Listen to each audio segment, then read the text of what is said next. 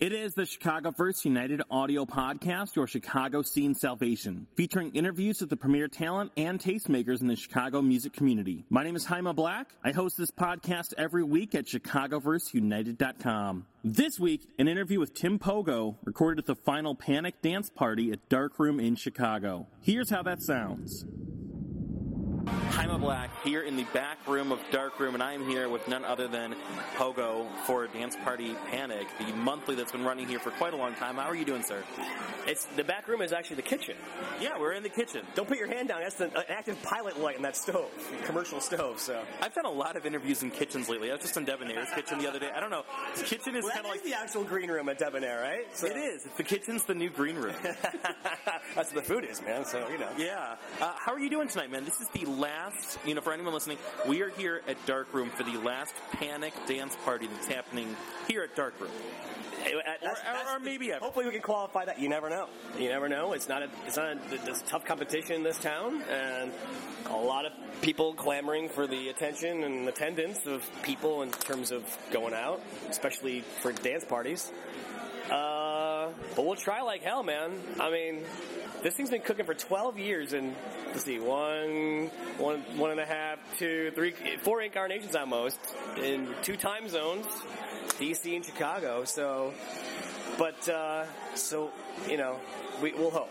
But I mean, Darkroom is by leaps and bounds, been the longest home in any one stretch. 6.5 years we've been here now, so. I mean, that's crazy. And you have been heading this party up for 6.5 years here at Darkroom yourself with you and Arturo? Yeah. Arturo met me at Smart Bar when it was going on there. Oddly enough, the man who allowed Panic to rekindle and continue again once I moved from... No one knew me from frickin' Adam when I showed up from D.C. They're like, "Who the hell are you?" And I was, on a radio station that no one listened to, so I had so little cred that, I couldn't do a damn thing. So, luckily though, Brad Owen, the guy booking the Smart Bar at the time, was like, I dropped out one of the demos. I literally made a Panic demo with like a little voiceover describing what it's all about and a bunch of music hooks and about our big songs. Probably pretty much all the songs you're hearing tonight. We'll get to that later if you want, but.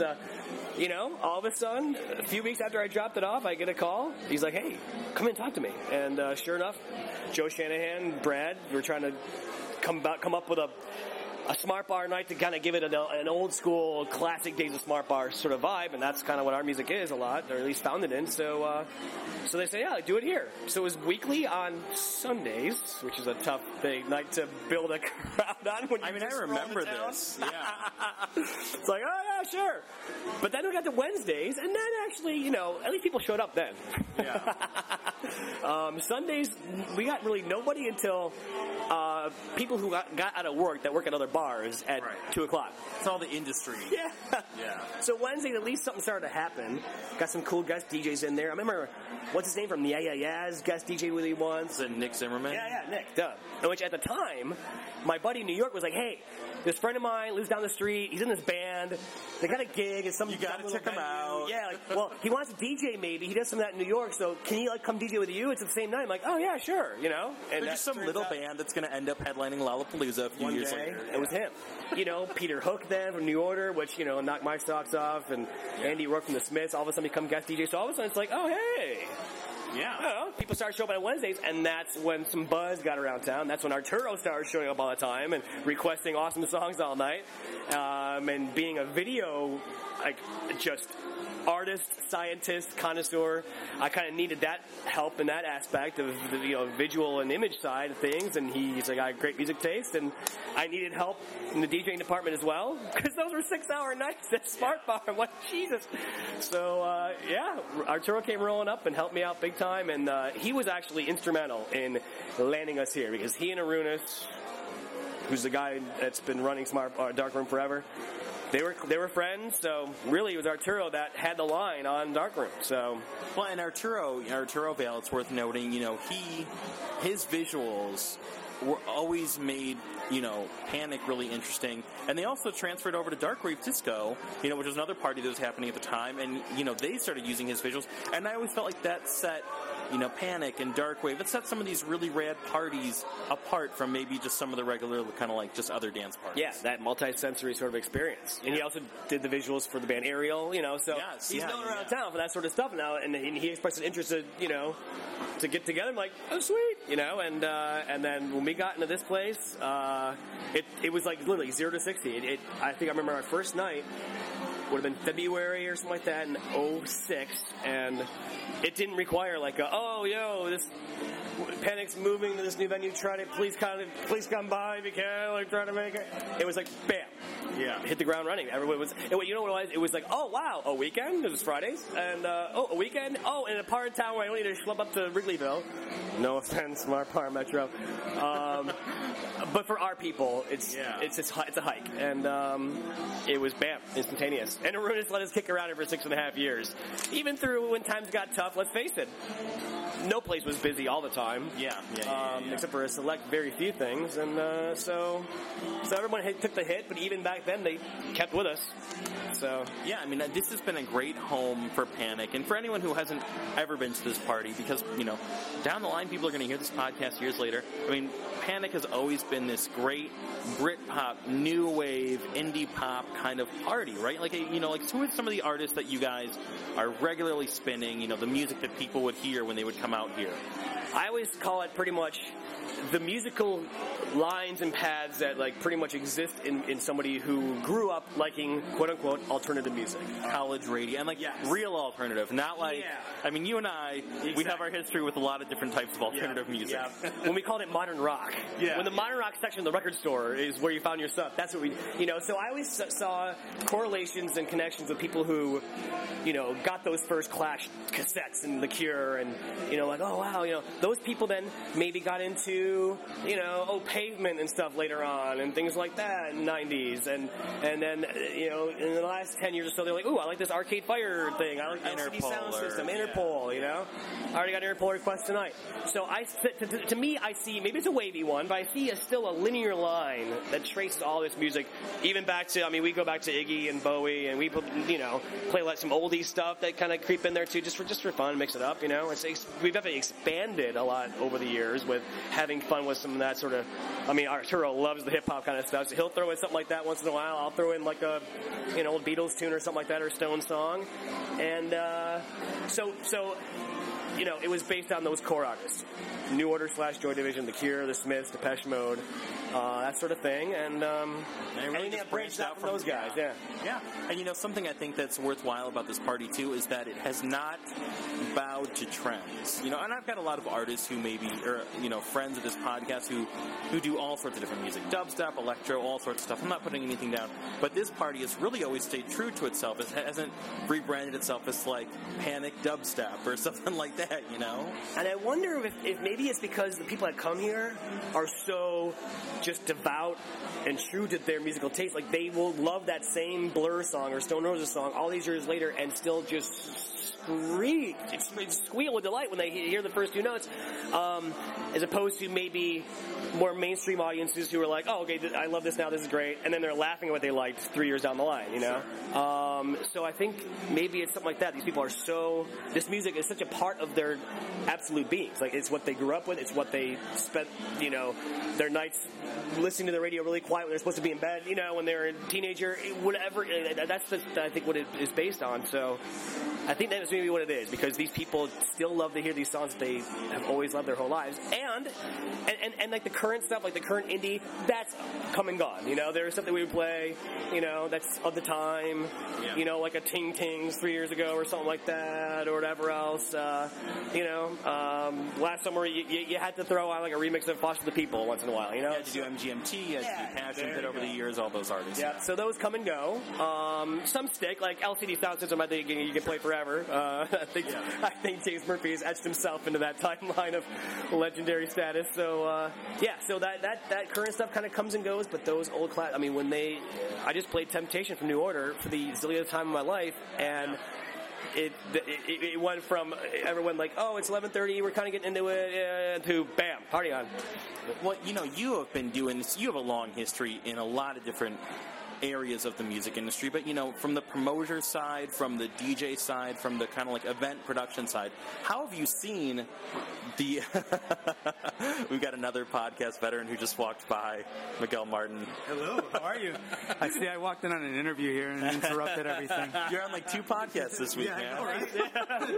It's a podcast photo bomb. Yeah. I'm out of here.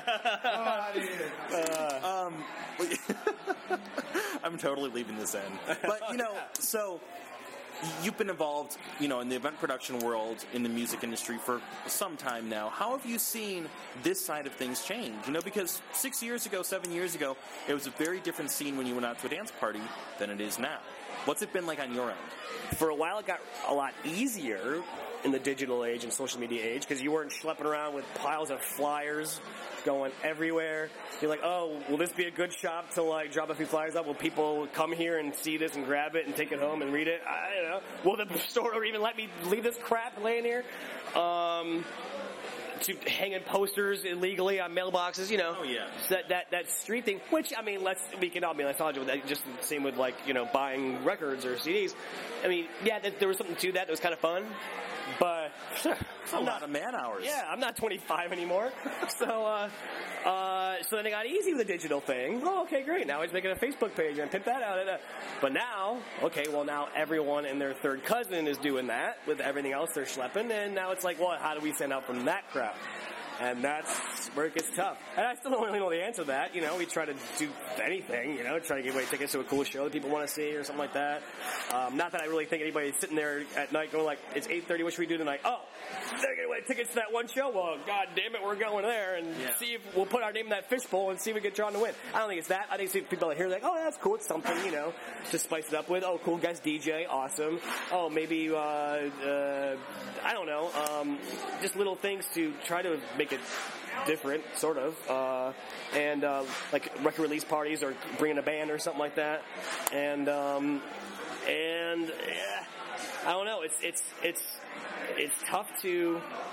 I think it just matters. I think there isn't a whole lot you can do anymore to really catch someone's eye and convert them. Unless it's somebody like just moved to town, it's like, oh, I want to find things that I like. Yeah. But otherwise, it's a matter of once they are here, they have to like what they're hearing and experiencing, and then they come back. So it's like, I think you can do all the digital promotion, social media stuff you want. They gotta have a good time when they come here. Well, and I think the end experience is a big part of it because you're right. It's like, dude, I don't know what it is. Everyone in the world is a promoter now. I don't know if it's just because everyone has lost their jobs or like, but it wasn't like this 6 years ago. There were a handful of promoters. Now, you look on Facebook and you have 60 new notifications and they're all invites. Yeah. I know, right? Invites to nothing, To nothing, exactly. Yeah. Yeah, invites to my dog's first birthday or something like that. It's like, whatever. Vote for me in the... exactly. I know. It's and that's what makes that pool so deep and just crowded. So that's why I think maybe someone like me, I'm lucky because, guys like us were doing it beforehand. So you have that, at least some recognition going into all that. So, honestly, I feel bad for anybody trying to make a go of it to start now. How do you even get going and stand out at all? I don't know, man. So, I have to rest on the fact that I'm an old guy and people at least are... But you got the name, you got the name recognition. And, it really is kind of harder than ever, I think, right now to be a promoter, or at least to stand up above the noise. So, like, what keeps you coming back as it gets harder and harder and there's more challenges? What brings you back to keep doing this party every month, to keep doing music work and stay in this world? If this is a video podcast, we could look at the room right now, because I still get off on this energy, this vibe, this feeling. When you play a song that you love, that's another thing. We've never had to play songs that we hate, every DJ's had those gigs where it's like a job and you're just like, oh, I got this gig at this whatever downtown club or something like that, cheesy place, but they're paying me a lot of money and I just gotta play songs that I hate. Play Usher. Yeah, exactly. Just like, roll that along and get paid at the end of the night. Those are maybe a gig, but this is a love and a passion. And but you know, even if I'm playing a song that I've played a million times in my life, when you see that, you either hear like the vocal, like yeah, you know, or you see him run to the floor or just go nuts. That never gets old to me, man. It never does. And one thing that has been pointed out to me a couple times. I mean, it doesn't have to be pointed out. It's always on my mind. But people like on Facebook this week, and someone came up to me. 2 people tonight so far. My good friend Stefania came up and she's like, look, let me get this happy bit out of the way. She got here early before it really got rolling. She's like, look, just let me get this out of the way now, and then fun time. And she's like, I moved here, didn't know a soul. I noticed back in the organic world when she saw a flyer or something like that, and oh, that sounds cool, I'll go there. Or she might have been here for something and saw the poster on the wall, and her entire circle of friends, of her absolute entire Chicago life, were the people she met here. Yeah. I don't know how many marriages there are. There's definitely a bunch. I mean, a bunch. There's definitely a few people in the DC days are here that have ended up getting married. Countless girlfriend-boyfriend situations. Countless. And we had a panic baby recently because a couple that met here are married and had a kid the last handful of months. So that's the kind of thing that just makes me stop and think, like, it's just me with my music collection showing up every month, but that's really happening out there. All around this room, people are meeting, people are having fun, people are getting to know each other, hopefully ideas are being exchanged, and bands are being started, or projects are being implemented, and whatever line of work you do, and yeah, people are probably pairing off and going home at the end of the night. That's cool too, but like, that kind of stuff, these enduring friendships and then relationships that have spawned from people meeting here. Man, that just blows me away. Well, it's pretty awesome. And that's what keeps it coming back every time, you know. Well, tonight is the last Panic dance party happening here at Darkroom. Big question mark on whether it's the last one ever, if it's going to continue maybe somewhere else. I know it's too early to say, but kind of like, what can you tell people about the future, if there is one, of Panic, now that Darkroom is shutting its doors? I know you want the juicy bit, but lame enough, I don't know yet. Artur and I have begun the discussions, you know, and of course we're both willing to, okay, let's. It wasn't like oh, thank God, it's about freaking time, we're done. It was definitely okay. So we got to talk and figure out what we're gonna do now. I think maybe a nice little break is gonna be good, you know, for us personally. And I'm gonna be out of the country for 3-4 weeks here pretty soon. So it'll be a nice little, you know. Plus, most things would maybe like if it's gone for a few months, maybe it'll get people antsy again and restless. So, but no, don't know yet. But in all likeliness, we're gonna be looking for some place to call home again, and maybe someone will say, okay, we've got a regular monthly slot for you again, like we have been doing. Maybe someone will say, oh, well, you can do a one-off here, and we'll start like that. I don't know, you know. Back to how being so oversaturated things are. Yeah. I'm back in that, oh, hey, me, you know, look at us situation where we have to try to get a new gig again. Well, you know, this party really has endured. I mean, it's traveled. The only thing I can think of that's comparable is Boom Boom Room, in that it's traveled from other markets. It's endured multiple hosts, multiple promoters, you know, multiple years. And you've really put your stamp on this party, obviously, here in Chicago over the last 6 years. So, you know, I see Panic enduring. I feel like it's going to go on because it's survived this long, you know, across multiple cities and multiple incarnations, you know? I hope so, and thanks, man. I figured this room would be probably empty tonight if that wasn't the case, but no, people that came in from different time zones, people flew in today, I heard, you know, my cousins here flew in from New York, you know, it's like, I'm, of course I hope you're right, but I do think you are because, hey, they all turned out tonight. I got tons of texts and emails and messages and Facebooks and like, oh, you know, from people like were distraught that they had to leave town this weekend or just couldn't be here at all, and a lot of people from the old DC days checking in. My mom sent me a message today like, oh, it's the last Panic, how are you doing? And you know, so I think tonight, even if I had any doubts, I think tonight shows like There's still people an care audience about for it. Yeah. This party has really impacted a lot of people. I've always had fun. I've been coming here for years, and I can't wait to see what happens next, because I'm confident that there is a next chapter of Panic. I think it's just a matter of seeing where and when it ends up. I hope so. We'll work our tails off and try to make it so. Awesome, man. Well, nice work in the last 6 years here at Darkroom. Thanks, Mr. Black. Appreciate it, man. Always. This has been the ChicagoVerseUniteD audio podcast for Chicago Scene Salvation. Thanks to Pogo for being on the show this week. You can find past episodes of the ChicagoVerseUniteD audio podcast at ChicagoVerseUniteD.com, including interviews with Transit, Kill Hannah, and many, many more. You can find the Dynasty Podcast Network at DynastyPodcast.com. For the Dynamic Dynasty, my name is Haima Black, Dynasty Descend.